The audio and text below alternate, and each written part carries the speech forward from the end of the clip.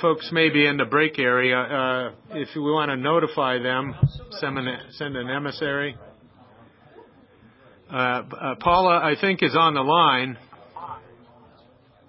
Is that right, Paula? I'm online. Can you hear me? Yes, we can hear you. I can wait till you get back. Okay, we're a minute late now. Okay, you're the timer. Let's see. We have about half the folks present. You tell me when to start. Yeah, maybe you want me to. All right. Okay. We're going to try to round up everyone here. Okay. And so we're getting our tomatoes in hand just in case. I hear you've got lots of props. Yes. I just wanted to say hi. Mark Bolgiano from SPRL. Hi, Mark. Please meet you. I'd seen your name around. I've never gotten a chance to meet you. Really, I want to work with XBRL. I don't know if you know about that financial business reporting standard. It's actually we're doing a lot of work right now for Chairman Cox at the SEC, writing taxonomy for GAAP, generally accepted accounting. Mostly in financial transactions. And that kind but of thing. there's actually the big buzz right now is in the non-financials. Connected with business value, intangibles, human capital, governance and independence. Anyway, love to talk. You're based here, right? In McLean, in Virginia. So local to this area. Yeah, so am I. So. Okay. I'd love nice to meet you. With you sometime. Sure. Maybe we'll exchange cards at the lunch or something. Owners, members don't know I'm here. Totally subversive. Okay, it's 10:18. Paula, we're going to get started. You'll have 10 minutes to about 10:28. It's a fine. We're talking about granularity. Yeah. So if you want to get started, Paula. Okay. Hi, can you hear me? Yes, very clearly. Okay, I want to say hello, everybody first. Nice meeting you. Even remotely, I would like to be in the States, but it's very far, so I'm excited and a little bit emotional about talking to you live. It's a very short presentation today, and it's about one of the perspectives that I've come across in this ontology, big ontology domain. There are many aspects that are impacting our work and my research interests, but one of them is definitely this applied development issue. What I've noticed, and is something that I'm really interested in getting your feedback on, is that when we are working on developing an ontology or applying an ontology, we are looking at two aspects of the same process. Or when we are thinking of using an ontology which has been already developed, we see something that maybe could or should have been slightly different. There is some feedback which doesn't go into the loop of creating the ontology. So after a lot of thinking, I've decided that one part of the problem is combining the different engineering approaches. I'm saying that I really need the feedback from the community because it's a very complex, it's a very simple presentation and a very simple issue on the one hand, but it's also complex because it requires bringing together a lot of activities which have been carried out separately until now. What has been bothering me to some extent is that we are building information systems which are knowledge-based systems or increasingly becoming knowledge-based systems. And if somebody disagrees with that, I'd like to hear that. And still, we are not integrating the different methodologies. I'm assuming that most of you know what I'm talking about, but a quick rundown. I am on slide 1.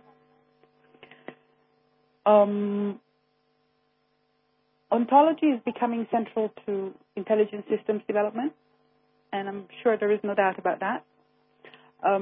Ontology engineering methodologies and software engineering methodologies activities are carried out separate. This is what I found out. So we are still thinking, we have to build a system, and we first have to build the ontology. And by contrast, we say we have to build the ontology, and then we build the system. Somehow, and also I'm glad that I'm building on the perspective that others are giving, including Peter Yim, who says, well, there is a Tao of things. Maybe we should look at an integrated approach. On slide 3, I summarize some of the methodologies that I've looked at. To some extent, I would say not in detail, because I've decided to just summarize my first analysis. I'd like to do so in more detail later. But for my first analysis, and I have sent a link to a paper where for those of you who are interested, the paper has been circulated to the list. And if someone is interested, can reach me later and I can show it to you. In this paper, there are some pictures, some diagrams representing some of the methodologies, the steps in each methodology. And by looking at some of the main ones, I have noticed that there is some, they're not necessarily synchronized or optimized, I would say. I'm not the only one who sees a problem with ontology methodologies. It's a known open issue. There are some papers which I list in the references which clearly point the finger at some problems after a careful study. But I think more or less all of us come to face the question that ontologies are abstract. Maybe there is a lot of effort in developing an ontology and then people cannot easily use them. There is a lot of study preparation work. It's not immediate. And by contrast, we have a reality where people are developing applications fairly casually. People get together, they develop an application, they roll it out, and it works. And one particular gap which I've noticed is that a lot, in particular, you may have seen the paper on these, this Sahana example of the open source emergency response. That gave me an opportunity to observe an open source development reality of rapid development when people put together an application and not only they don't have an ontology to reference, but also they are finding it difficult to understand what ontologies are and why should they know. And that's one of the tasks that obviously I'm taking on. So amongst the various issues which are pointed out in research, I have come across some examples in person. I'm sure all of you in different circumstances will have found that these methodologies need to be made a bit more agile, perhaps. In my engineering studies, I have studied knowledge acquisition and knowledge analysis. In particular, I'm familiar with CAD's methodology, knowledge analysis and design. A supporter of requirements analysis and specification and usability engineering. I know Tom Gruber referred to usability thing as a bit of eccentric, but it's there. We are here, the users. And actually, I'm glad that somebody at the beginning, maybe Mike, mentioned it. We are not here just to build ontologies. We are here to because we use them and we have trouble sometimes. So the suggestion, which is fairly superficial at this stage, but I think it links in a lot of other things which are being discussed, is that other activities from other practices. I'm now on slide 5. Other engineering practices, requirements engineering, knowledge engineering, user standard engineering, or usability engineering are now developing and becoming more specified. And I would like to see activities from these practices integrated in ontology engineering and vice versa. I would like to see ontology engineering as an activity of other software engineering methods because it would not make sense to keep this separate at this stage. It makes it very difficult. and obviously it makes the methodology incomplete in one aspect or the other. The task is very huge, and it's not easy, and this is just the beginning of looking at things in this way. Of course, I'd like to stress that we need to be aware of these open source and distributed collaborative environments when designing our methods. One thing is to work with the team of trained people with specific skills in a room, very close-knit, can talk and see face-to-face. Another thing is to work with people all over the world, speak different languages, have different ideas. Communication is not always straightforward, so we need to take this into account. I don't know how I'm doing for minutes, but this is more or less. There's actually 2 minutes. I have to say. Eh? You have 2 minutes if you want to. Okay. I'd like to leave the 2 minutes for questions and comments, if any. Okay. Any questions? I want to hear comments? people who disagree with this approach or who are surprised or puzzled or have questions, whether this may or may not be useful. Do we have any questions, comments? This is Paul Cook from U.S. Environmental Protection Agency. I'm connected with a group called the Council for Regulatory Environmental Modeling, and I'm looking at a variety of environmental models that are of interest to the agency. And I would just like to concur with the notion here that there is a need for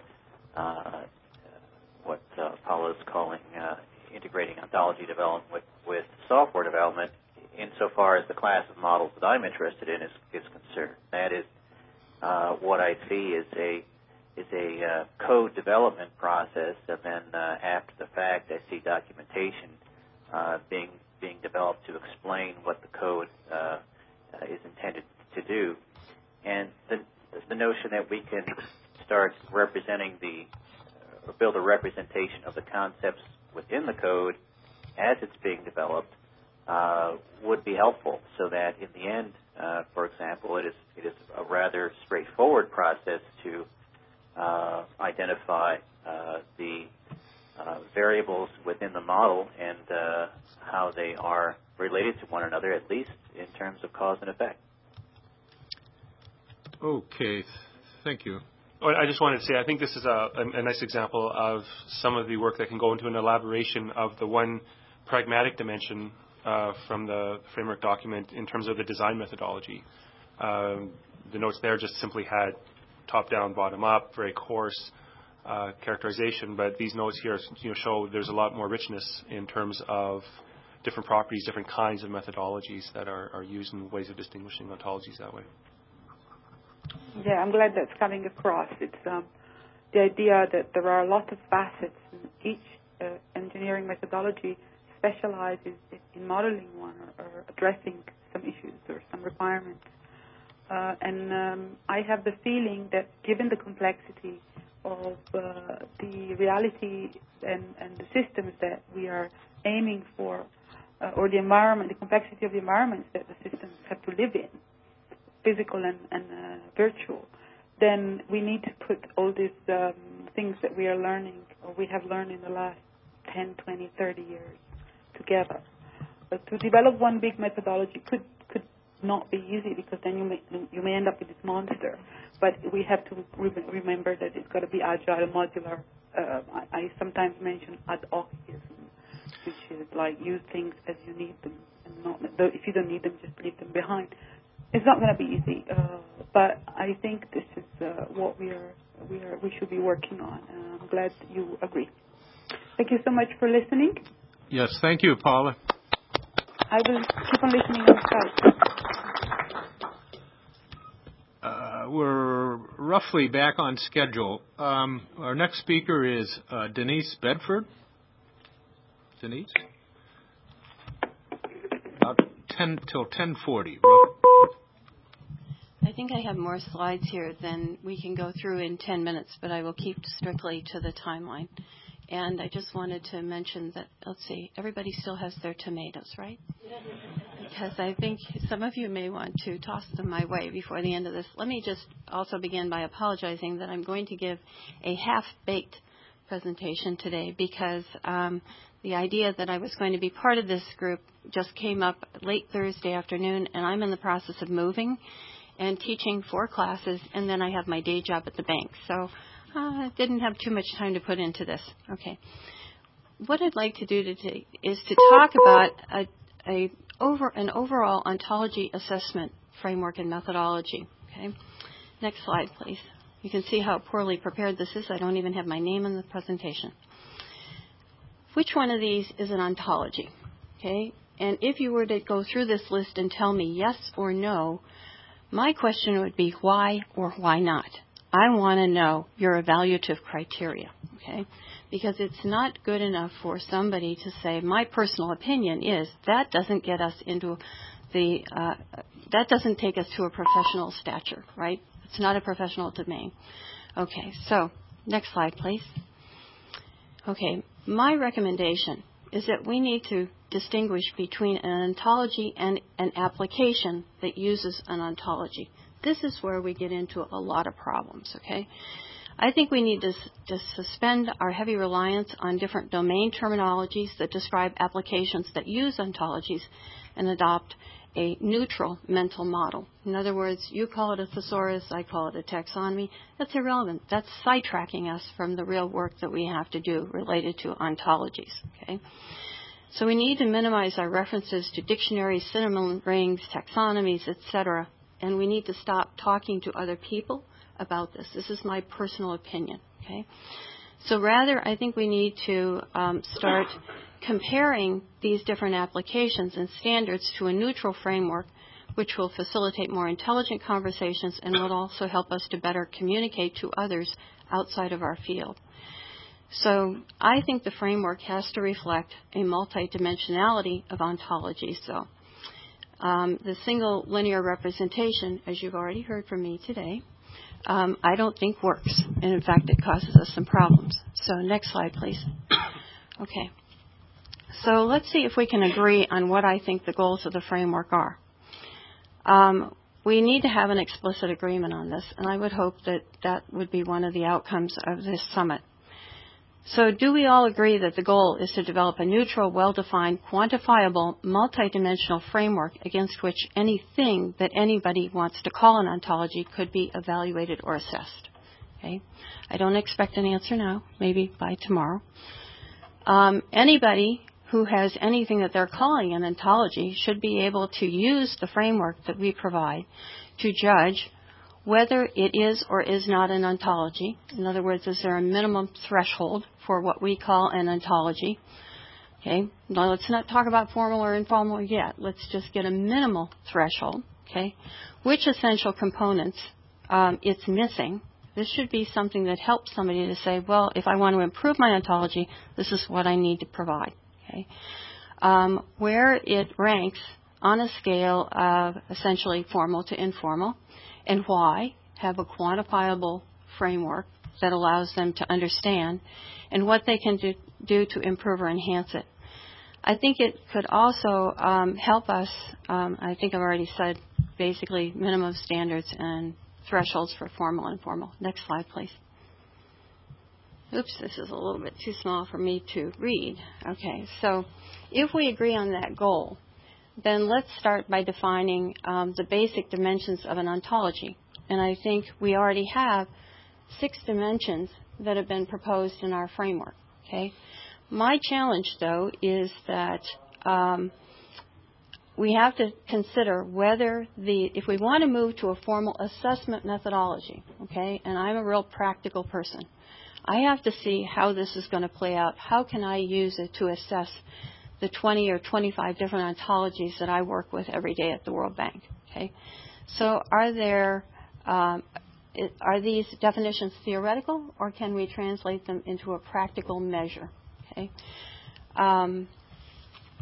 let's see.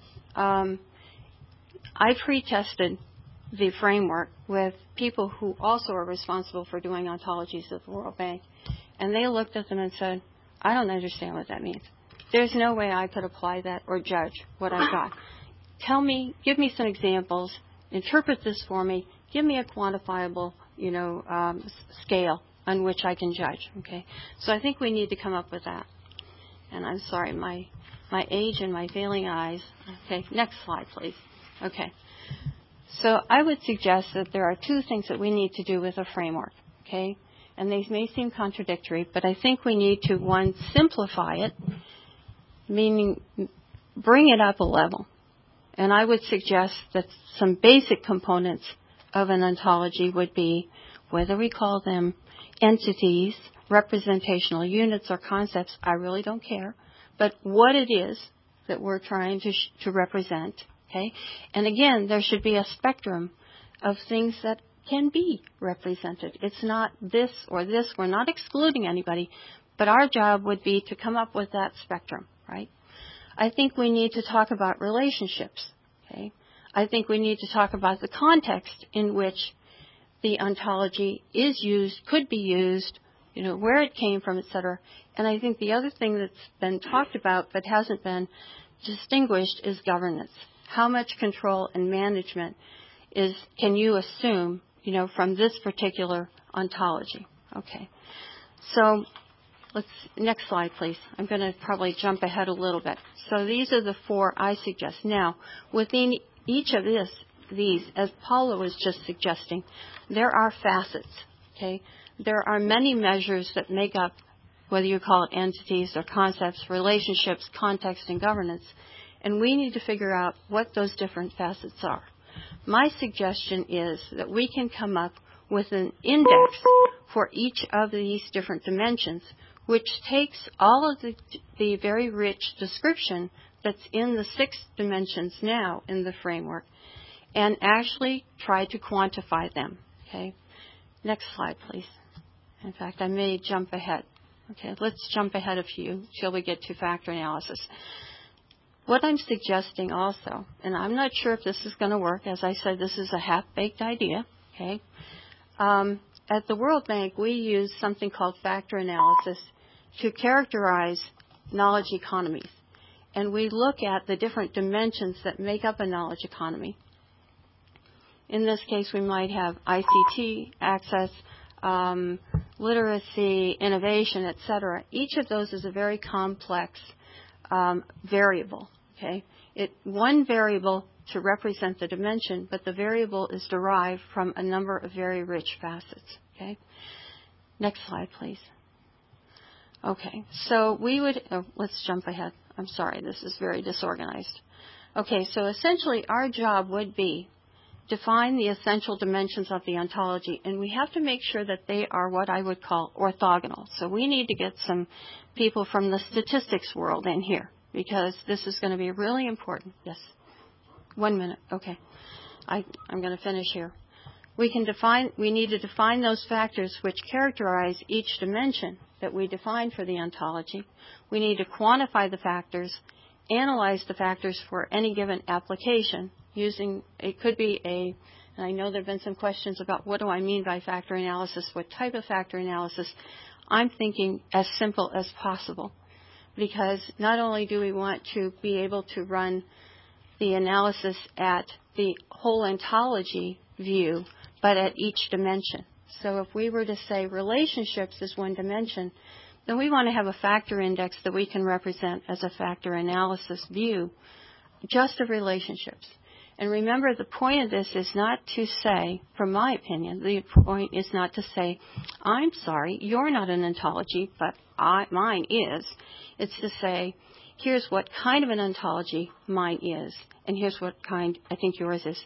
If I could ask you quickly to go to these slides. Okay, so this is what it might look like generically. Could we go to the next slide, please? No, sorry, too many slides. Next one, next one, next one. Okay, so this is what a folksonomy might look like, represented in this ontology framework. Okay, relationships. Well, there are some, but they're pretty rudimentary, right? Concepts or entities. Well, there's a particular type, but they're fairly simple as well. Context is fairly specific and unique. Okay? If you try to take a folksonomy out of one context, it probably won't translate to another. And in terms of governance, we want that to be really low. It doesn't say it's not an ontology. It's just this kind of an ontology. Next slide, please. If we look at a medical disease classification scheme, that's an ontology too. But it has fairly rigorous relationships, a specific kind of concepts or entities. Its context is very well defined and very well known, and it's probably transferable and universal. Okay? And its governance is very, very rigorous. Okay? So I'm going to probably stop there. I've got a couple of other slides that just give you a flavor of what factors, and I went through Leo's framework to try to extract out factors to put in these 4 dimensions. I'm not suggesting that these 4 dimensions are right. I'm just using them to illustrate how I think we could get to a methodology that would include everybody, inform everybody, and be sort of productive. Okay. Thank you. Thank you, Denise.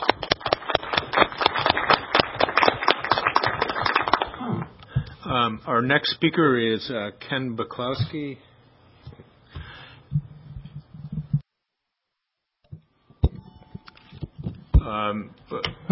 Till 10:52. Okay. My report is just a report on the survey response analysis. Hopefully most of the people here actually participated in that survey, so I'm basically just summarizing and reporting on what the members of the forum have reported via the survey. So if we move to slide 2, what I'm going to report on right now are something about the communities that are indicated and the questions that were answered. This afternoon I'll look at some of the other parts of the survey. This was question 3, A, B, C, and D. The issues were for your community, your constituency, what value does ontology or ontological engineering bring? And the part B was what issues are being encountered in bringing ontology or ontology engineering into your community. Then what specific problems do you see that need help? And finally, the last question was, can you suggest solutions to the issues mentioned above? And what I found actually was that there was a lot of overlap among these. So sometimes something was listed as an issue and maybe should have been listed as a problem.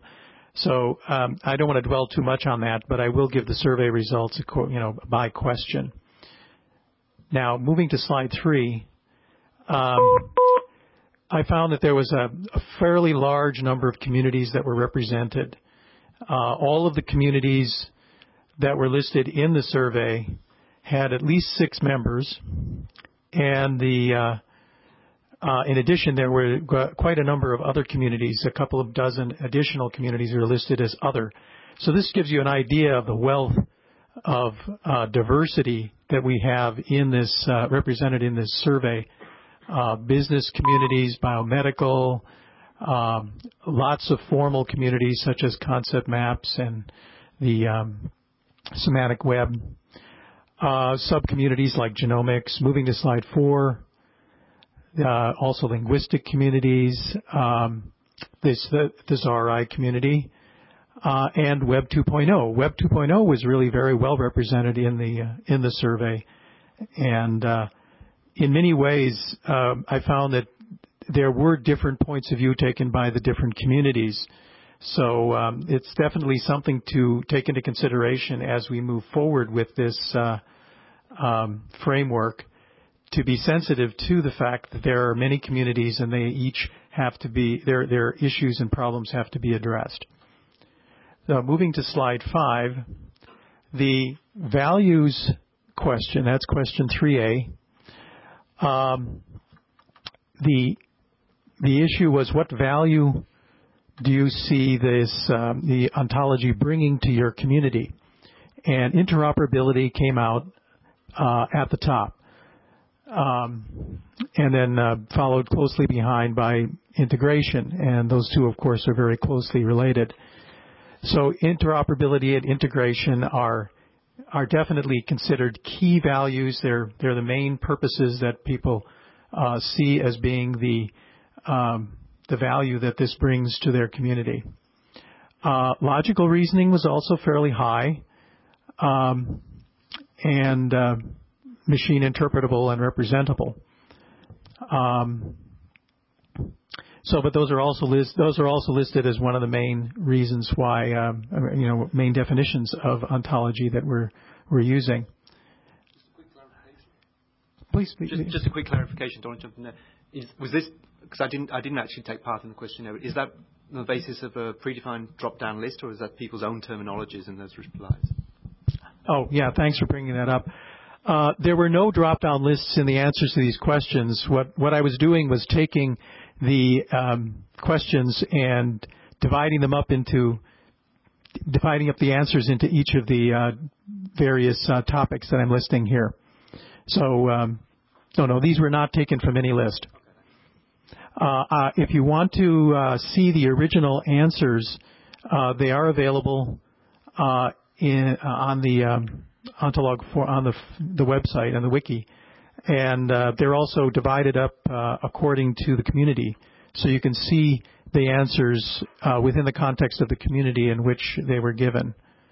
So this is just giving you a brief summary of this. The more elaborate presentation of the results is on the wiki. So I encourage everyone to look at that because it really will tell you more than just this summary will tell you. So we can see definitely the major values that people have perceived in this, but there are many others as well that come into this list. So if you look at that list on the slide, you see some interesting ones that one might not at first think of as being important, such as reduction of cost and risk. That is not one that I would have thought of, and yet it came up 5 times. And others like sense making, that's another one that, again, it's not one that I would have thought of, although it's only came up twice. This slide has all the ones that were mentioned at least twice. If you move on to slide 6, you'll see others that occurred just once.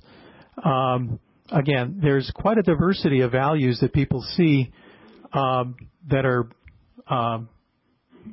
that we should, at least think about, try to address in developing this framework. Moving to slide 7, issues. Now here we start really getting into the problems and issues that are going to be very important for us. Education ended up being very high. It really dominated here and in the other questions. We're not apparently doing a really good job of getting our message across. To a large extent, that may be that we're just couching we're using our terminology. We're expressing everything using this logical, sophisticated terminology, which is just not getting through.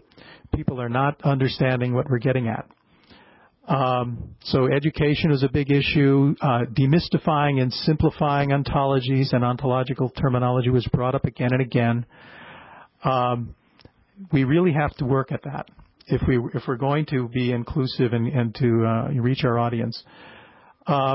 Demonstrate utility was also very important. That was the number 2.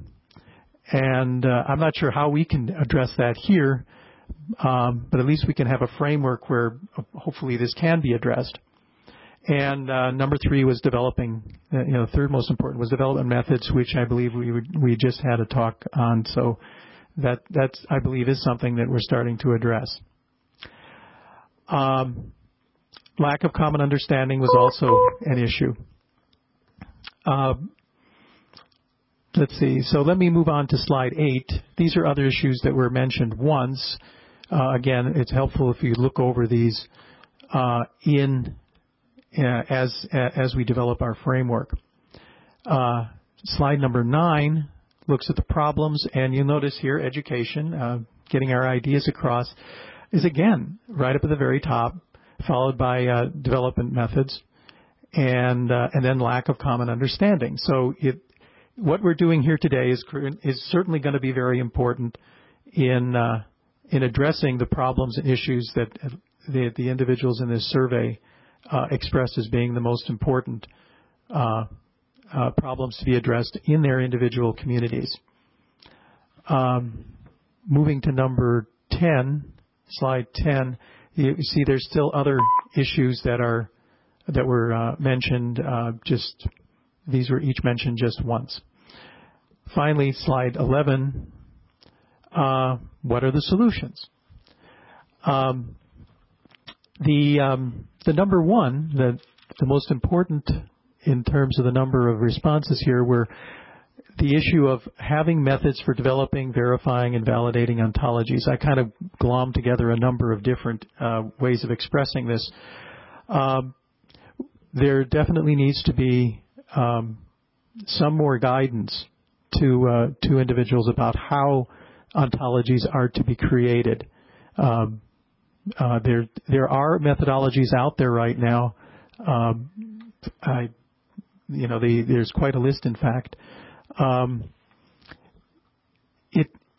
suppose what we really need to do is get our message across a little bit better about these methods, make them more accessible and available to people. I know, the methods are there. There's no question that they're available. We should just, make them more accessible. And then continuing down the list, the number of solutions actually wasn't all that large relative to the number of problems. You'll notice. And there wasn't, whereas in the case of issues and problems, you get a lot of commonality, 15 or, so responses all said education. Whereas, the number of solutions, you see only a few that went above 2 people who suggested these solutions. But definitely there are solutions out there also. So, that's another aspect of this that we should consider, trying to be more inclusive. Finally, slide 12. Other solutions that are listed, each only once. Let's see. Are there any other slides? Yeah, that's all. Okay, so that's all I have to report right now. I'll be reporting more about the survey this afternoon. Okay, thank you. Thank you, Ken. Okay, now the fun begins. So pick up your tomato, and if you don't have any, no. So I'm not going to summarize the various items that the speakers have talked about. I think their talks were, in fact, their best summaries. I do want to open this up to discussion, but I heard a couple of different things that, and I'm not necessarily trying to highlight these as more important, but I'm not sure if I've heard them before, and so I just want to emphasize that to me something like this was new. What we haven't talked about really here, except obliquely, insofar as we have a methodology, was the notion of governance that Denise raised. You may say that it falls under methodology, and it probably does in some extended sense, and whether we can quantify that, whether that's a separate dimension, is again, obviously arguable. But I haven't heard that, even though we understand that in some sense we all need to worry about configuration management, versioning, etc. for any product that we have. It's a software engineering product.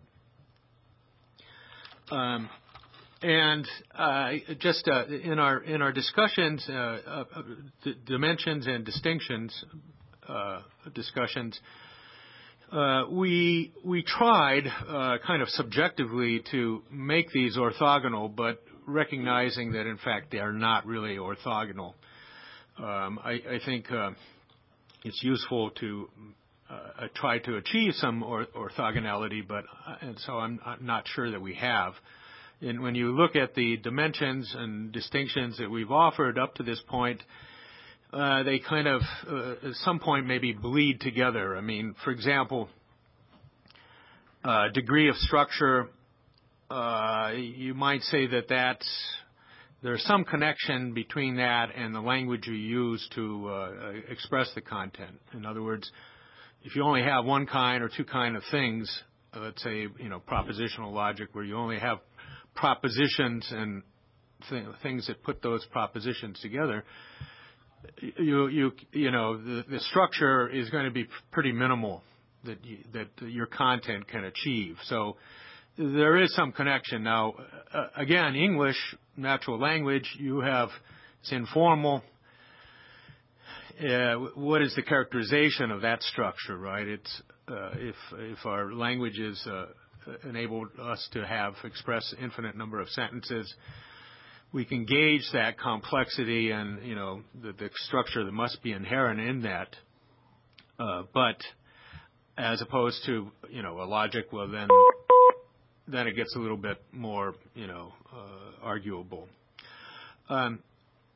We had other folks that, for example, Paula, that tried to elaborate more along the lines of the design methodology, and Mike Gruninger pointed it out that right now we have maybe kind of a polarity there, but really there's truly a spectrum. And in fact, one thing I just want to emphasize here without taking up any other time is that we wanted a scale originally, at least some of us, for any of these dimensions, but the more we discussed this, the more we thought that it's difficult. It's not a Boolean, it's not 0 and 1, and maybe it's not even a linear scale, so it's not 1, 2, 3, 4, 5, and we kind of gave up that. I mean, I think it's a topic here as to whether we want to address that. The potential range of values, even when we decide what these dimensional aspects are, is a point of discussion. So, anyways, I want to open everything up that we've talked about up to this point to general discussion. Leo, Todd Schneider, Raytheon. 2 questions, and you'll have to excuse my ignorance. I didn't do my homework properly here. But from what I read last night about the framework and the dimensions listed, and what I heard today, 2 aspects I did not hear addressed completely in any of the dimensions. And if they are, please tell me. Where does natural language issues come in, terminological issues? And the other had to do with philosophical assumptions. And if you like, you could put it in the context of upper ontologies. Is there a dimension to delineate the philosophical assumptions you're making and how you're going to construct your ontology? Could you announce yourself also? I do, Peter. Todd Schneider, Raytheon. Again, I don't know if you can display our initial briefing, Mike Gruninger's and mine. There are some issues. Just wait till it's displayed again. And page down more. Continue. Okay, continue. So degree of formality and structure we'll talk about, but even within this one, so in terms of formality, right? So that where the bullet says that more formal taxonomy can be term or concept based. Again, we're trying to eke out, if you will, term, concept, something maybe real world referent. It's incomplete here, but you can imagine that term-based is focusing more on the natural language side, if you will. If you want to forward again, I'm just trying to, I think those are important points, and I just want to point out that there's probably aspects of this, of your comments through here. For example, the first bullet, dimension partially dependent on the first, if it's expressed in English, again, that's another issue. And whether, English can be loose and it can be precise. And the next one, if you want a page down, representational granularity, again, underscores that, this could be in English or in a formal language, but now we're focusing on essentially the average depth or average breadth and depth of the description, and maybe notions of some precision coming into play here. And then the next one, intended use application, well, not so much. I would go to the next one, pragmatic dimension, and another slide forward. More the descriptive versus prescriptive. Again, I think your philosophical predisposition comes into play here. And it may not fit exactly well. So the range we know of between, strong realist position that Werner tried to present earlier, versus something that's not quite so strong, more of a conceptualist. And there's other areas in this realm. So we have some of what you mentioned, but we don't have a lot, and it's probably spread across a couple of the dimensions. Todd Schneider again. One reason I asked that question, because if we want to come up with an engineering methodology, it would be very helpful in terms of selling it to people who have money to distinguish what we are doing and how it makes or how it could be compared to what other people are doing, getting back to the comparison capability or lack thereof.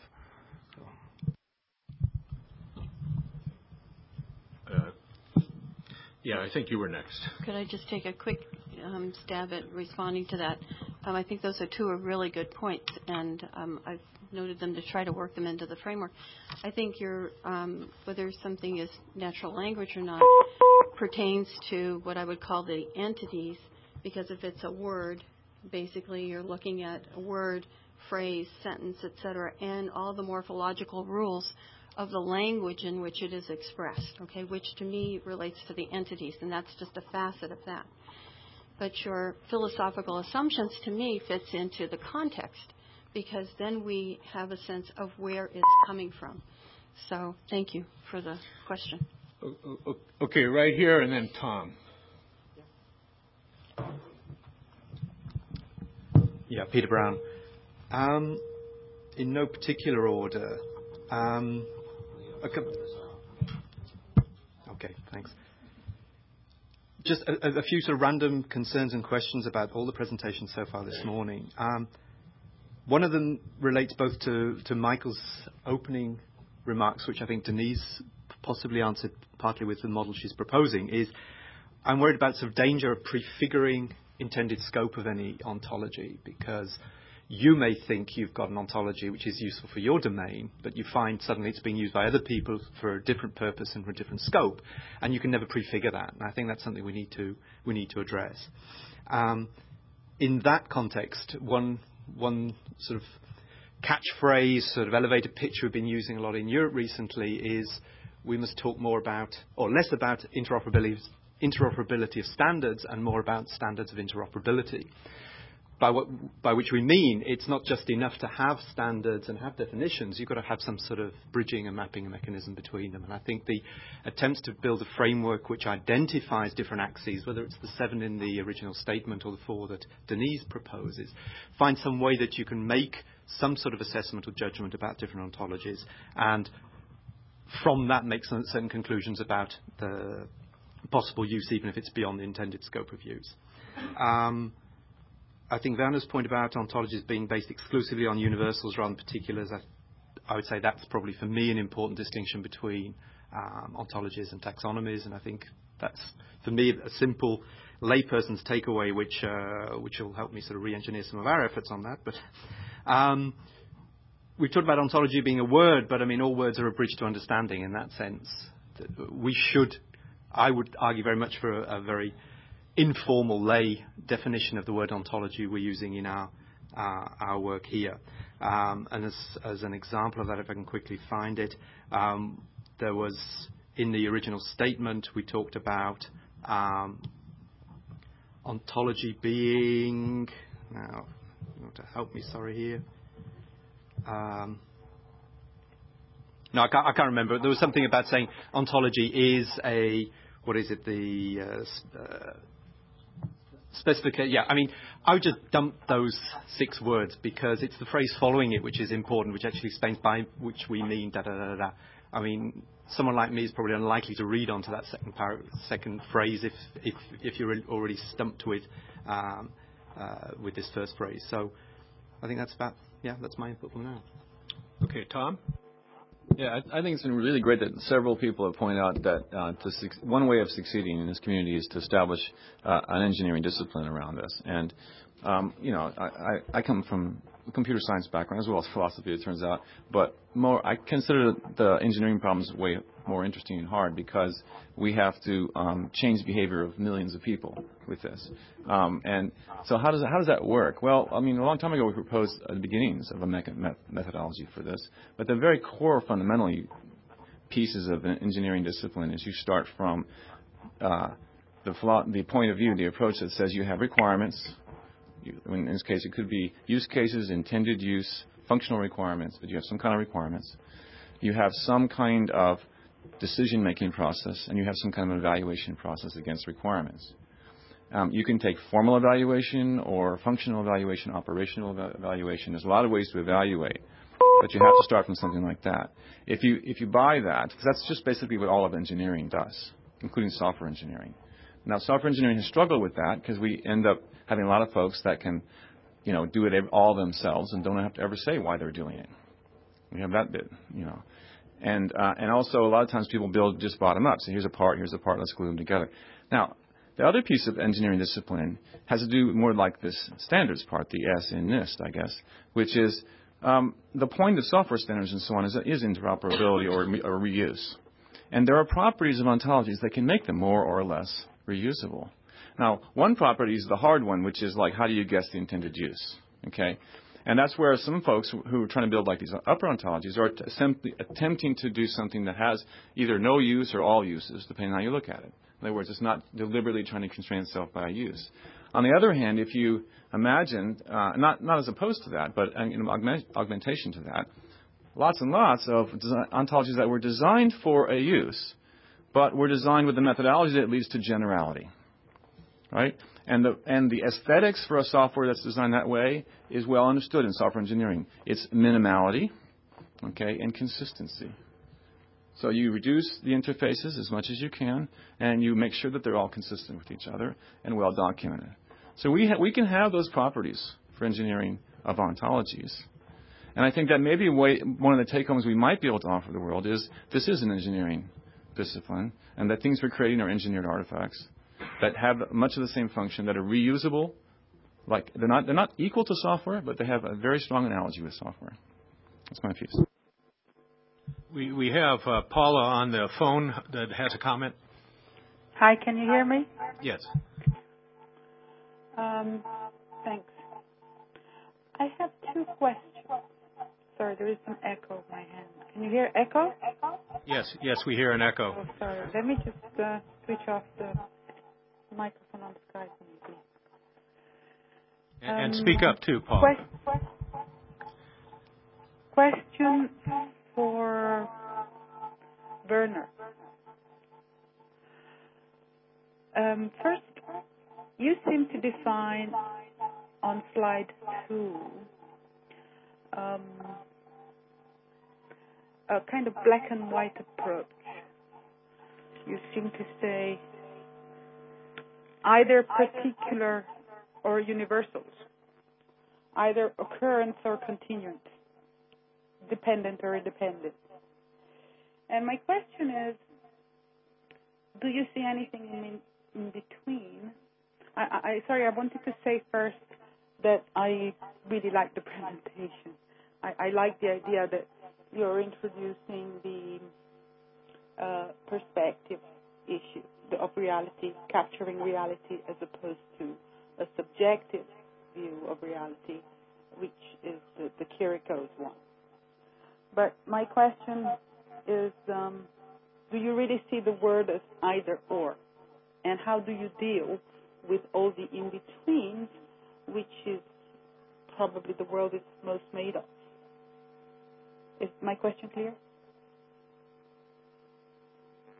Yes.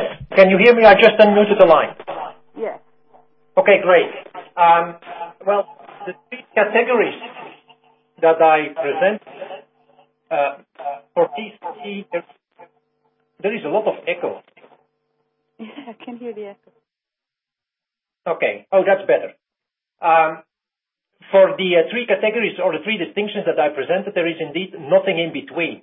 And that has to do what the things themselves are. What are particulars, what are universals, what is dependent, what is independent. But when we design an ontology or when we look at the world, then we look at the entities in reality and we ascribe them to the different categories.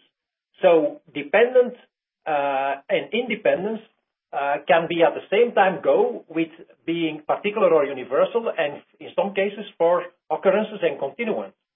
So all occurrence, for instance, they are dependent. They depend on the continuance that participate in them. For continuance themselves, there are such as my shape. There are independent continuants such as me. And those three categories that I described are just the three upper levels. So there are much more at the granular level categories according to which you can categorize particulars and universals. What you must understand, however, is that what I've presented there is the approach that we are taking here in Buffalo. So, of course, I would like to see that approach to be used by everybody who claims to develop ontologies, and I'm afraid that's unattainable. This approach to ontology that I presented is not mainstream. Okay, so the mainstream thing in ontology is being concept-based.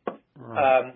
Why are we sticking to that kind of approach? That is, we assessed the quality of several concept-based ontologies according to the principle of realism.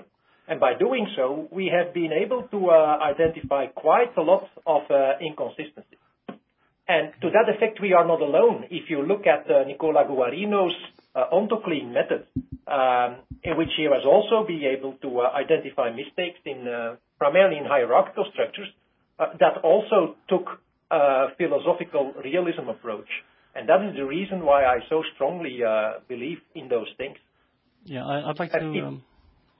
Renner, let me add to the question here because I have a specific issue. This is Pat Cassidy.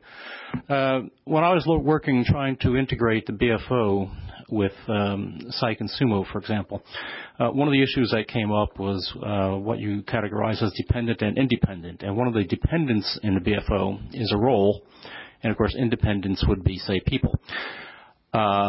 And yet I want to categorize a student, and I find it convenient to have multiple inheritance, which is forbidden in the BFO, and have a student be both a role and a person.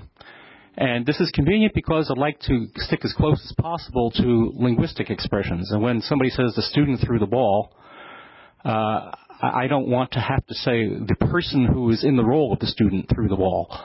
I'd like the linguistic expression to be meaningful even within the parameters of the ontology. Now, as Pat Hayes has mentioned, you can have both of these things and you can have translations between them. Of course, I can say that the student is a role and a person, and if you want to translate into the BFO, I can differentiate those and make a separate expression saying, the person who is in the role of the student did this, that, or the other thing. So we can translate between these.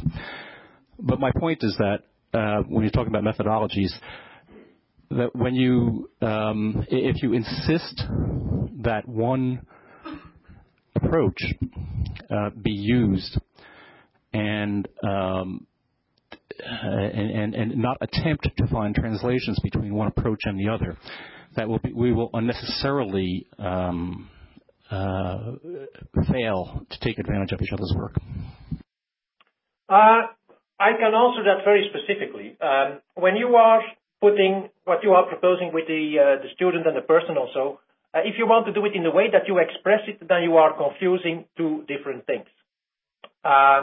In our ontology, we would never put them together. We would recognize the different things, and although we would not use multiple inheritance at that level, there is no problem for any particular to be annotated with universals coming from different hierarchies.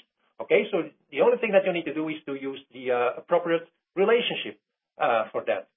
The solution, as you indicated, is indeed translation. So translations can help you to do that. Now, unfortunately, if you stick to your approach, it will be possible for our ontologies, so which are built in spirit of realism, to translate them correctly into your type of ontology, but the other way around would not work. So that's a problem of your ontology. It's not a problem of our ontology. Do you see what I mean? If you say so. Mike. I just want to interject here. We don't want to necessarily be comparing the specific ontologies and their issues. I think what we want to do is take a step back. We want to extract out, again, are there some things that have been said that people have fairly strong disagreements? I know people have pretty strong disagreements because it's generated over 370 email messages in 72 hours. But if we're here now in person and face to face, and so if we can air those disagreements and resolve them and extract something constructive out here, and also to kind of recognize again what these differences are. So the comment about the philosophical stance, right? We can say, well, yes, every ontology may take implicitly a philosophical stance, recognize that as a dimension, not requiring an ontology to have a particular philosophical stance, right? And then that's something we can extract there. I mean, it's like anything in science too. It takes a philosophical stance, but you don't have to subscribe to one or the other to be considered a scientific theory. So if we can maybe try to corral the discussion in that direction. Steve, you? Yeah, I just wanted to also keep us grounded. I think that while I completely agree with what Tom had said about, the desirability of an engineering discipline for ontologies, I think that's going to be far too ambitious, obviously, for us to tackle here. Really, we're all about a very modest goal here of trying to come up with this framework. Once we have that, we can start talking about how could you use the framework to help define or lay a foundation for an engineering discipline. But I think if we keep ourselves focused on the modest goal, we can get there in the next 2 days. Ken? Yeah, I'd like to get back actually to some remarks that Tom made. In looking over the dimensions, there are two dimensions that really apply to any engineering artifact. And indeed, there will be other dimensions that also apply to any engineering artifact. I think it would be really helpful if we focused on those dimensions that are essentially unique, or at least special to ontologies, because we're not going to get very far if we're going to be busy trying to reinvent all of the terminology and dimensions associated with general artifacts. So I think there are actually 5. It comes down to just 5 dimensions. If we say these 5 plus, as an artifact, we have intended use and we have design methodology and governance and all these other aspects that are not unique to this particular kind of artifact. So I think it would be really helpful if we focused on just those. Okay. Arturo Sanchez, University of North Florida. I completely agree with what Ray just said and Michael, and trying to stick to that. From all the discussions that I've heard so far, I don't see any glaring example that cannot be expressed by the dimensions that the framework is expressing. The things that I've seen so far are the philosophical stance, which could be arguably subsumed by things such as intended use, and the design methodology. There's an interesting concept also about governance that Ms. Bedford brought up, and I would also argue that could be embedded in the framework. So I guess that one exercise before trying to go forward is whether or not the ontologies that I know, the ontologies that I have developed, that I have used, can be characterized in terms of the proposed framework. If the answer is no, then say or propose what is the dimension that you see in your ontology that is not captured by the framework. I have a couple of points in this direction. One is syntax. I do understand that when you talk about semantics, the syntax kind of come with it because you have to use some language to express your semantics. But from a pragmatic perspective, the syntax that you use might end up affecting the whole impact of the ontology. And the second one is that if you go to once you have, we are now in the business of defining the thing, right? The O thing. But there is a level above that, which is once you define what those things are, what do you do with them? So if you have an O1 thing and an O2 thing, how can you put the two of them together? That's another level that I don't know if the framework would capture, or if it was the intention to capture that. Just to intervene here, there's a couple other folks lined up, but one issue that we haven't put out there yet, but maybe gets to your last point in particular, is this link, is your ontology or your artifact linked to an upper ontology, a foundational ontology, a middle ontology, a super domain, whatever you want to call it? Because it may become important when we down the road 5 years, and we have these dimensions fairly well explored, whether that's the case or not.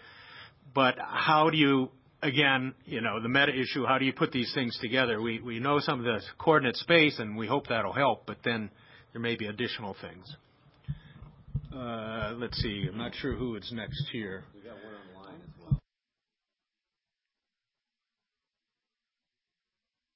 Let's do the online there, Tom, and then Peter. Somebody online had a point on the phone. Paula, go ahead. Yep, I'm here. When is it my turn? Yes, we can hear you. Go ahead. That was the second question to Werner, which somehow I think made the point. It was trying to lead towards the underlying assumption, which has been raised as one of the things that we should try to discuss, I hope, because there is a lot going on there. My second question to Werner was, and I'm taking Werner's example because I think it's a good one, of some discussions, important discussions which are going on. Werner's example of reality representation is important and relevant to a lot of what we are doing or we are trying to do in defining this framework, I think. This is why I'm talking about it. Werner, at some stage, says that realism, I want to question the realistic view and recall some of the discussion about the philosophical standpoint. Werner, you seem to claim that reality is something that you can objectively define. And I agree to some extent. But I also think there are some subjective dimensions of reality that you cannot forget when you're trying to say, I am depicting reality and not a concept that represents reality. I understand you, and I think it's okay. But we have to be careful because I give you the example of the Chinese medicine. If you look at the chart of a doctor, a medical doctor, a Western allopathic doctor, what they figure out in the body are muscles, bones, tendons, whatever, the heart. If you look at the chart, the medical chart of a Chinese doctor or another type of doctor, which I don't know in what account you hold this type of medicine. Possibly some people say it's not scientific, but we're not going to go into that argument. They depict other things that we cannot see, like the lines, the meridians. And in some other types of medicine, like Ayurvedic medicine, they actually figure out other parts, like centers, some other energies.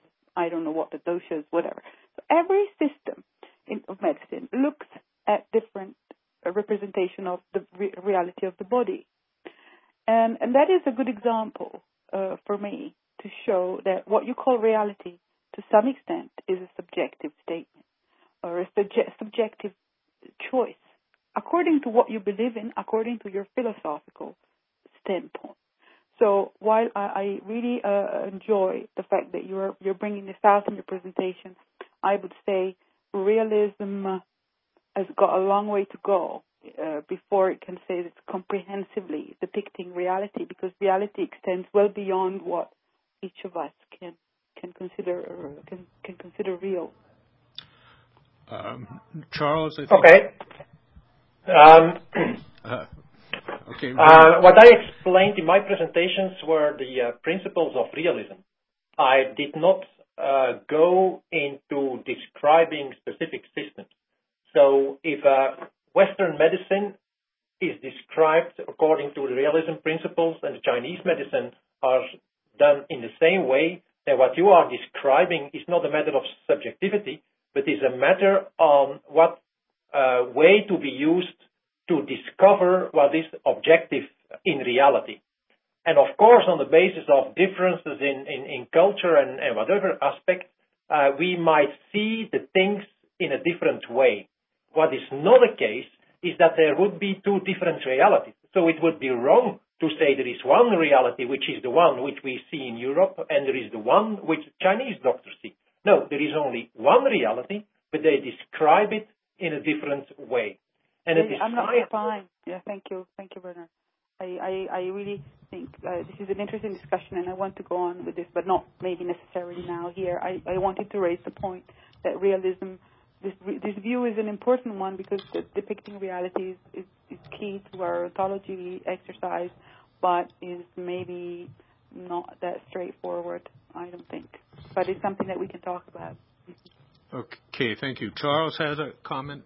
This is Chuck Knudsen from Old Dominion University. As an introducer of at least two of the dimensions during the original email conversation, I had a couple of points to make, and the second one may come back to this conversation, this ongoing conversation we're having about reality.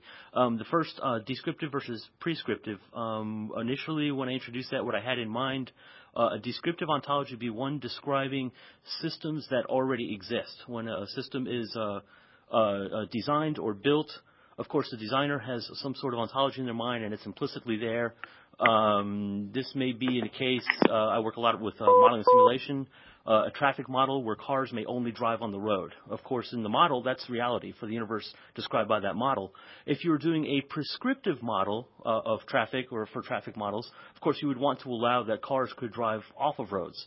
So you could have emergency vehicles, or in the state of Virginia where I'm from, people like to park on their lawn.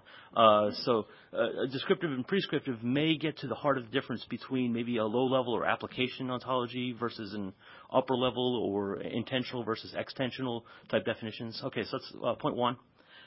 Point two, on the granularity of representation, what I initially had in mind there, some of the conversations that have gone on in the past couple of months with Matthew West and some of the other people looking at a 4D representation of reality, 3D representation of reality.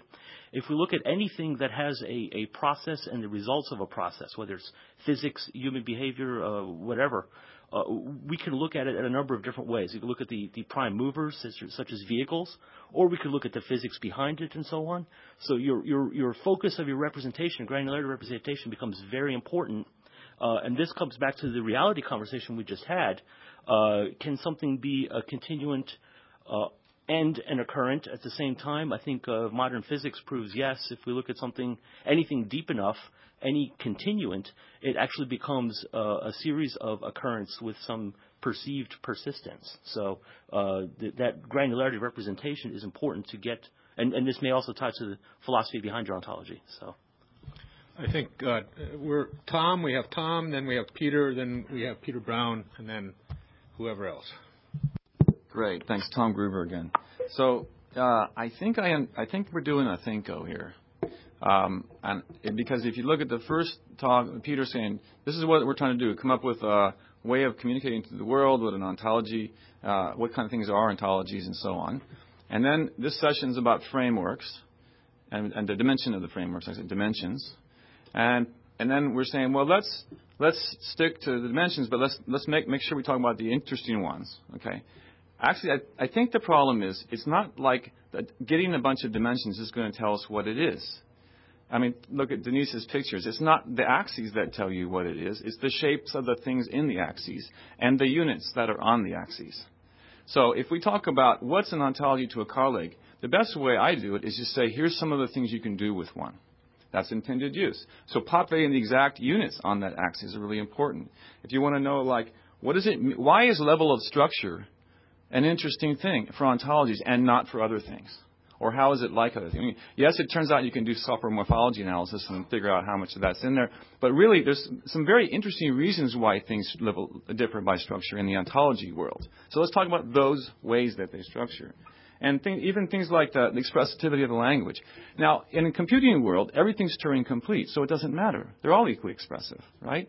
But there's some reason why databases have a limited expressibility and ontologies have more. There's a good reason. There's a bunch of good reasons, and that's a real defining characteristic for ontologies.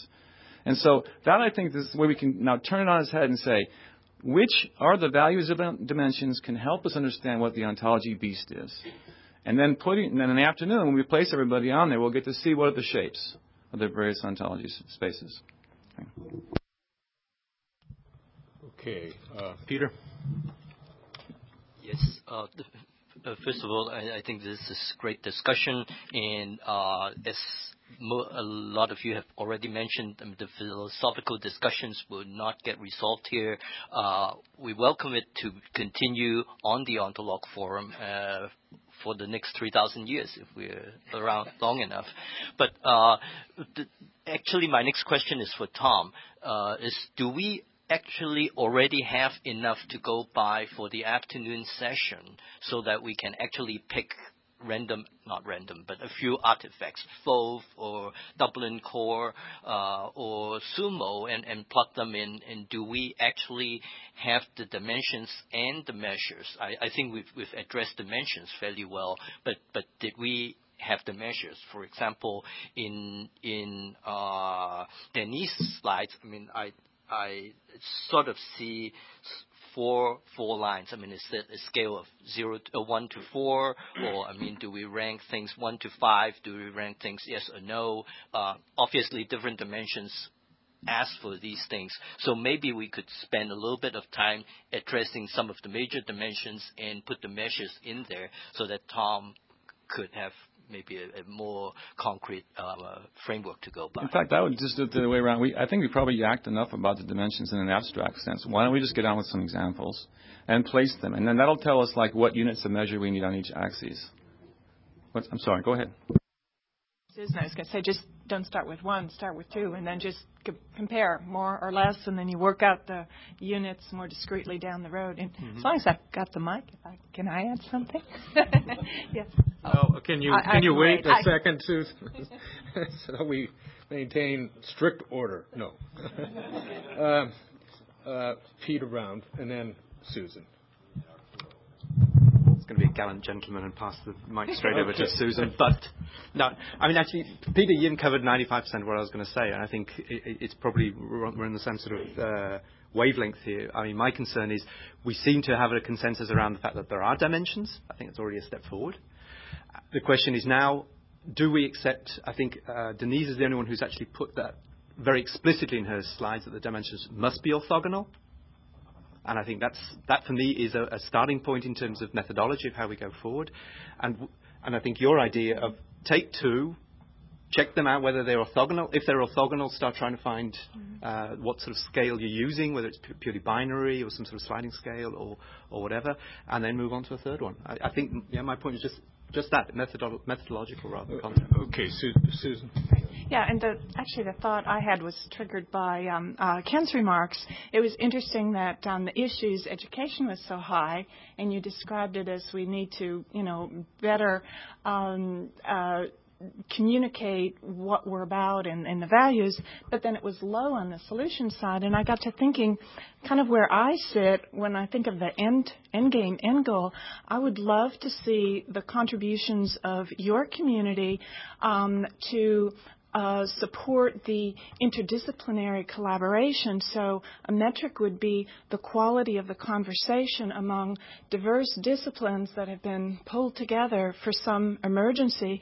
And somehow what you've done makes it possible for them to have, less of this loaded terms and the, sliding plate tectonics, where they basically can understand each other's worlds because of the framing that the different approaches bring. And each of the disciplines, of course, if you were to look at how they see the world, you could, I think, map their the strengths of their disciplines in the formality or informality. So I really see that. I mean, if next door to us was a room of diverse disciplines, name them, and they have a purpose and they really can't talk to each other and they're not having fun, if your contribution could be an approach that helps them see those ahas faster and work better together. Over here, here, and then here. This is Herb Bassett from Lockheed Martin. I think we're a long way from getting a set of valid dimensions. I think most of what we've been talking about today is still preaching to the choir. We're talking about it in terms of the technical community of ontologists. So I'd like to follow up on what Denise said, is that we really need to have two sets of dimensions.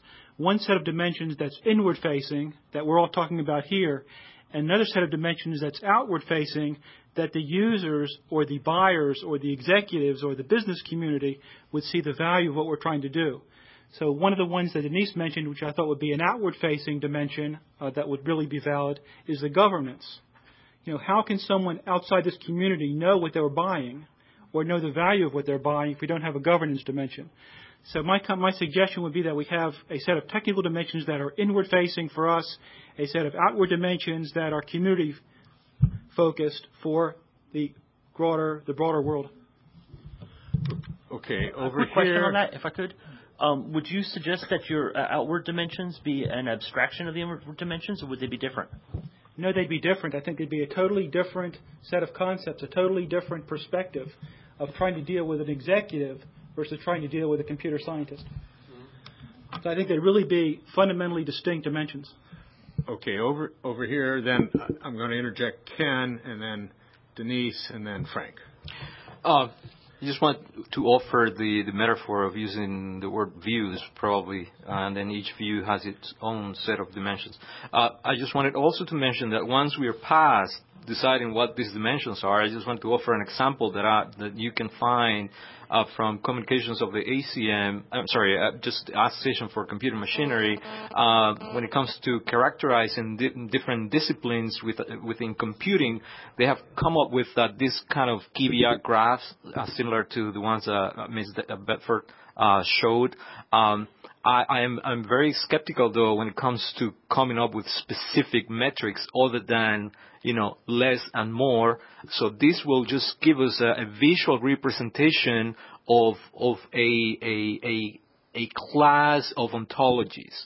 And then based on those shapes, we can talk about it. But this is just another view of the whole spectrum. Okay, Ken. Okay.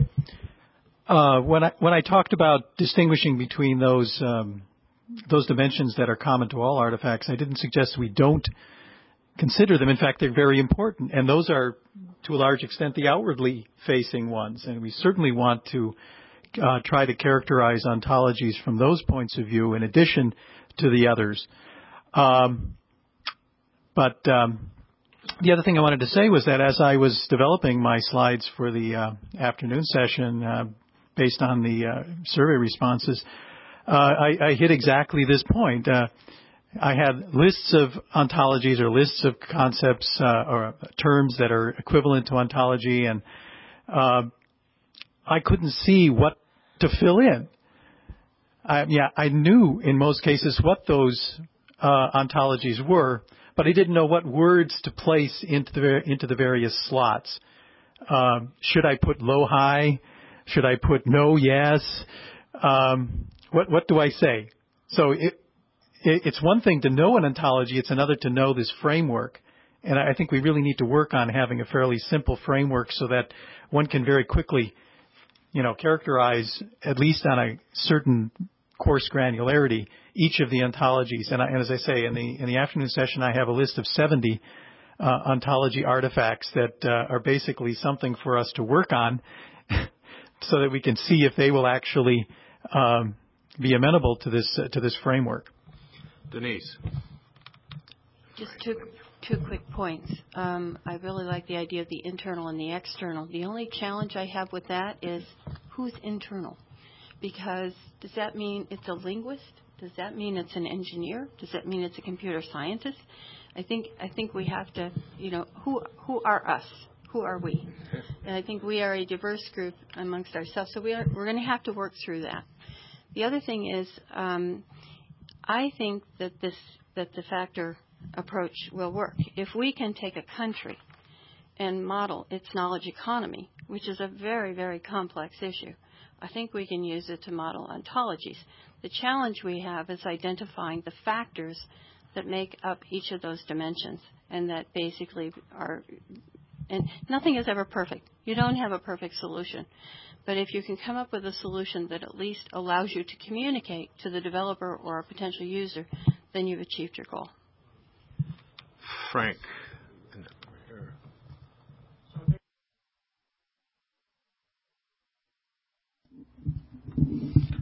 I think the issue of governance is an important one, and it's related to the question of whether or not these ontologies include some provision for provenance. And so, as Bill McCarthy here would remind us, and folks from EPA, any ontology which is describing anything of legal significance, for example, you will generally find that the communities involved, be they the accounting profession or the environmental legal community or the IRS or whatever, are not about to entrust these things to computer scientists or linguists sitting around a room. That we have legislators, we have judges, we have lawyers.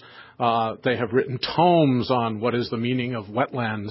I know EPA at one point had 7 different definitions for what a wetland was, depending on the controlling legislation. And so this gets at the issue of context. So I think that if we are going to build ontologies that are of practical significance for helping to write software about income taxes or other sorts of things like this, we're going to have to recognize that we don't have autonomous control over these definitions.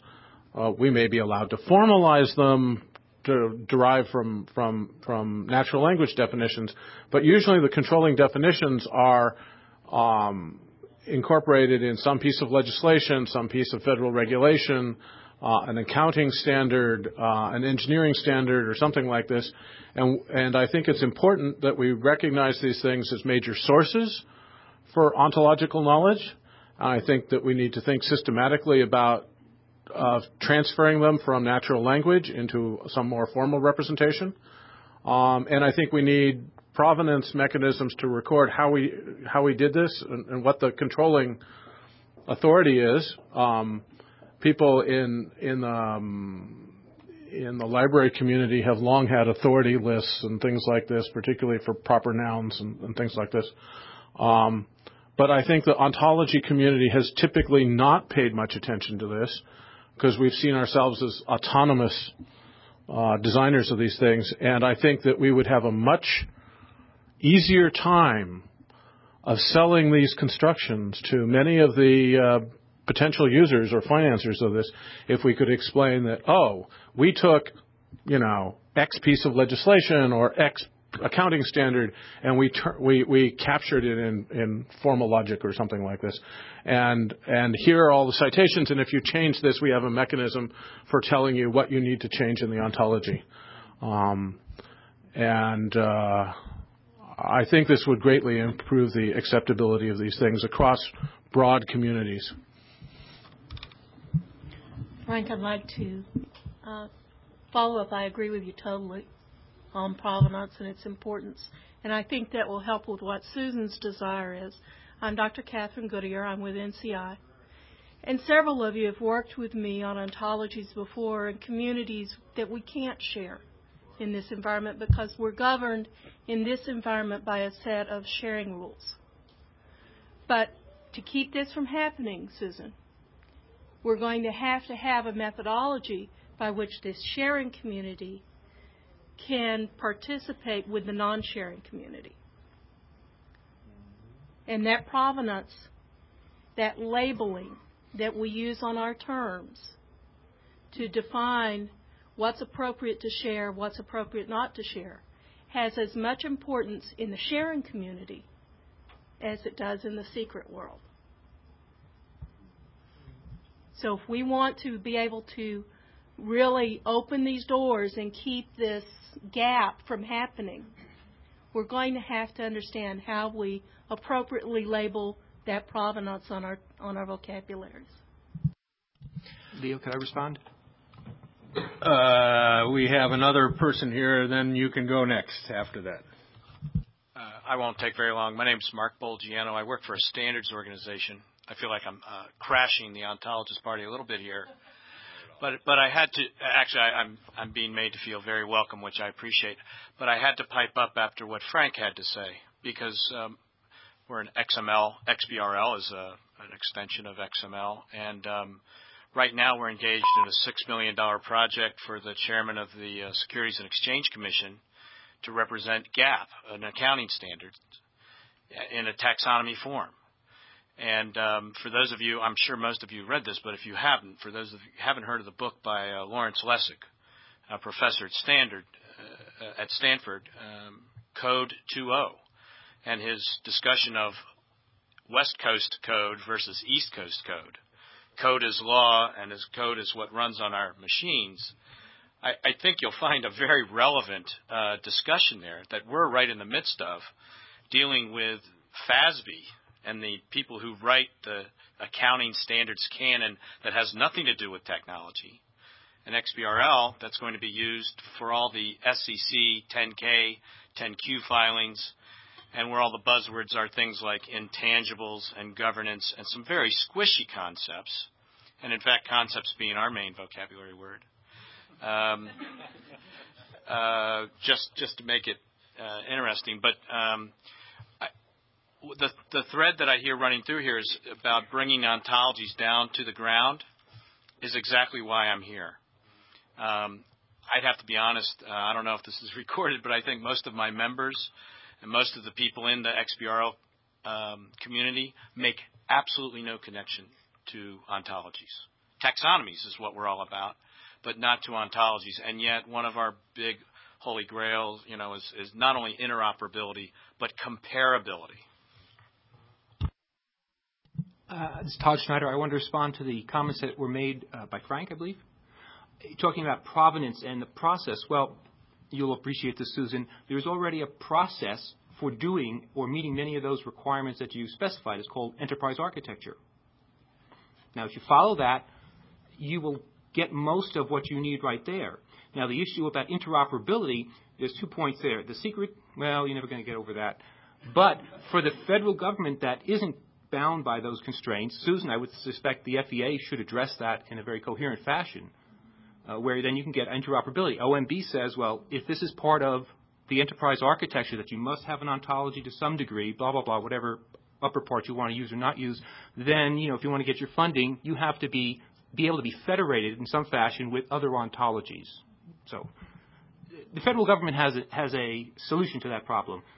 For the interoperability, for the whole building process, the enterprise architecture paradigm provides a lot of help there. Tom? And Tom Gruber. In 2 points on that. One is really, it's fantastic we're onto this. I just came back from a conference in Edinburgh about geosemantics ontologies. And at that conference, there was people talking. These folks have their act together for ontologies. They have a massive data integration problem.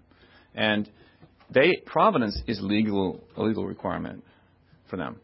So they have actually gotten their heads around this. Ontology is a technology to help them with the provenance problem. Okay?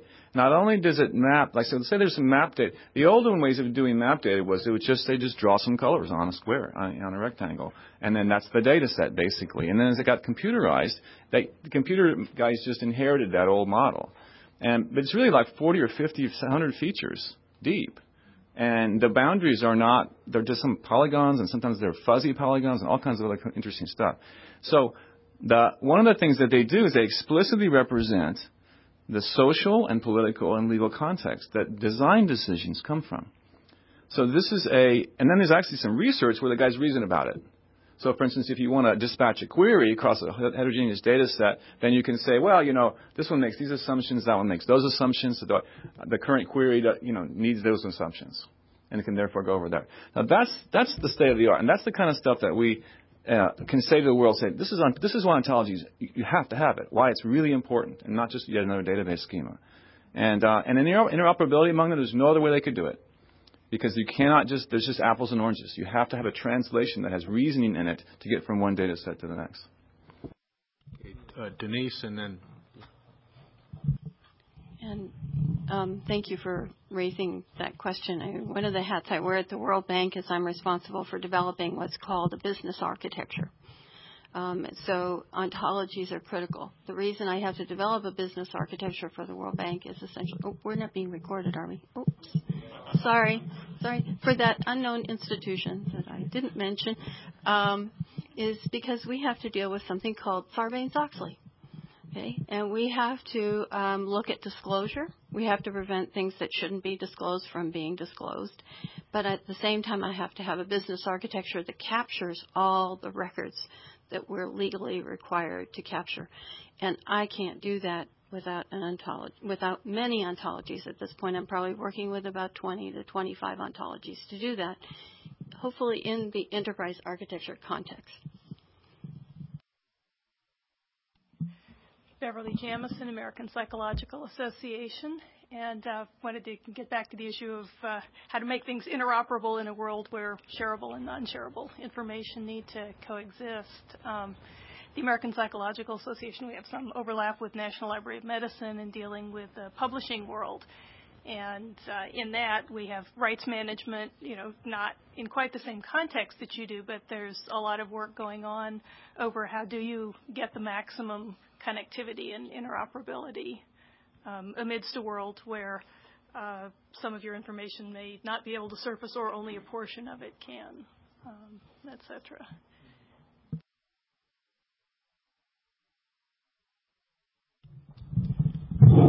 Yeah, Peter Brannigan. Just two additional comments from the discussion. The question about these two sets of dimensions also, I like that. I'm not sure I share Denise's reservation, but I mean, she might actually agree with me on this in the sense that whether you think it's one of the internal dimensions or not is not really a problem. I mean, you may think of yourself as a business user, and in fact what you're actually doing is defining your enterprise ontology. So I think that's down to a point of view, but I think it's very useful, this idea of making that distinction when we're doing the reflections. The second thing about the metrics thing is a bit more problematic. I mean, you mentioned the World Bank. If the World Bank can measure knowledge economies, well, it's because it's the World Bank and you've got some authority to do it, and you can kick back sides and withdraw funding if people don't share your points of view. I mean, what I'm trying to say is you've got a very clear set of metrics which you own in terms of making those decisions, whether it's your stakeholders that are helping you share that. I'm not saying the World Bank Secretariat imposes it, but you are making a judgment. And when the point about even saying, is it less than or more than, someone's going to make a judgment call somewhere. And the problem we've got is we are a folksonomy of ontologists, and there is no center, there is no authority. So I think we have to address that problem before we can make any judgment call about less or more. But it's a problem we have to address. I have to respond to this because there are some inaccuracies there that I just don't want on the record. Okay. the World Bank arrives at these things through consensus. If you are reading the newspapers for the last 2 weeks, you understand our governance processes are very fluid and very much like a folksonomy, and we are very much a democratically governed institution. Okay, so how we came to identifying the factors, though, that define the dimensions of a knowledge economy was a very democratic process. Extreme consultation, et cetera, through all the experts in that domain, just as we have experts in the ontology domain here. I don't see any difference in the process at all. Except a different community may have a different set of metrics which are not yours. That's all I'm saying. I That's agree. Okay. I'm not questioning the authority or the lack of democracy there. It's just it is a point of view. That's okay. Yeah. We're going to have a point of view too. And I think the biggest challenge for us is to, one, identify the factors and then try to quantify them. I mean, that's an iterative process. I don't see that as something that's going to happen this afternoon or tomorrow morning. I think that's going to be where we may start to think about that process if we decide to go in that direction. Okay, over here. Jack Teller from NCI. I would just like to add, because I see now that someone is keeping track, another attribute to our dimensions, in order for them to be fully ripe, they should at least have a quality called invariance, and I don't know how to express that in terms of the many different manifestations of ontologies, but I'll leave it to say that if, for example, I was measuring granularity in an ontology in one language and tried to look at it after it had been transformed into another language, I should come up with the same value for that measurement. Thank you.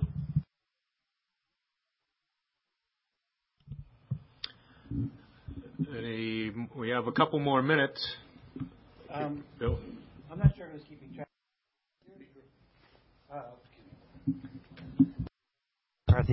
From Michigan State.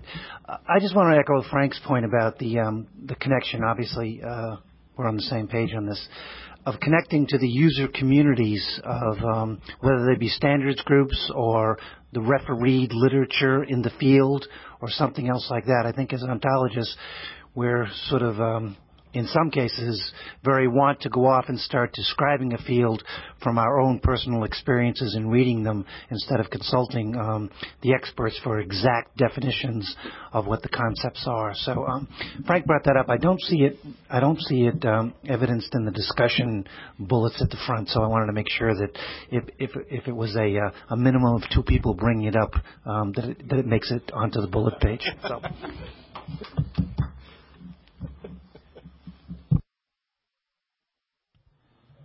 Frank? And there's a corollary to this, which is that, how should I say this? The communities of practice that are defining accounting standards and legislation and federal regulatory stuff, how do I say this? They vary as to their philosophical sophistication, but so far as I know, there is no requirement, for example, for congressmen to have a degree in philosophy in order to pass legislation. And the result of that plus political conflict means that you get often not entirely consistent, quote, ontologies. I mean, there are famous examples by which SUVs get turned from automobiles into trucks to deal with tariff issues and things like this. And I think that we are going to need to confront this, I think, probably with a context mechanism. And ultimately, we may have to come face to face with the fact that some of these ontologies are going to be inconsistent. And I don't think the technology is well developed for dealing with that. And it's certainly not something that we necessarily want to enshrine. But I think that we have this giant apparatus of regulatory procedures and courts and other sorts of things for trying to resolve definitional issues. on many of these issues. And I think the notion that that there's some silver bullet that we can do this off in a corner with 50 people in a room with CS degrees or philosophy degrees is somewhat utopian. So I think in addition to provenance, in addition to working with these communities, I think we're going to need contextualization mechanisms that let us deal with some of these inconsistencies. And I think that if we go down this route and we manage to convince these communities that we are engaged not in redefining what they're doing, but in formalizing what they're doing, I think that it will be a much easier sell. And then we may be able to come along and sort of say, well, it would be nice if you could clean up some of these things. And they may or may not be amenable to it. But just consider the debate going on in this country as to what a person is over abortion legislation. That's not something that we're going to decide in this room. Anyway. So we're at the end of our time, and before we all enroll in law school, let's have lunch. And then what time do we get back? 1 o'clock in the same room. Yes. And be here like 5 minutes before so that we don't have to go out and fish. and if we have computer equipment, we can keep it safe here.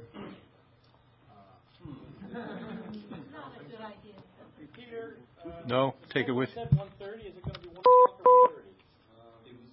We have to say 1:30. Yeah, we said 1:30. Yeah, and we've got the employee lounge across the hall from the cafeteria as well. So, and there's wireless. If you want to bring your computer, you can still plug in internet on the employee lounge. Okay, so we'll reconvene at 1:30. Here in this present room. Folks on the phone, 1:30. Thank you. Thanks everybody. Okay, no problem.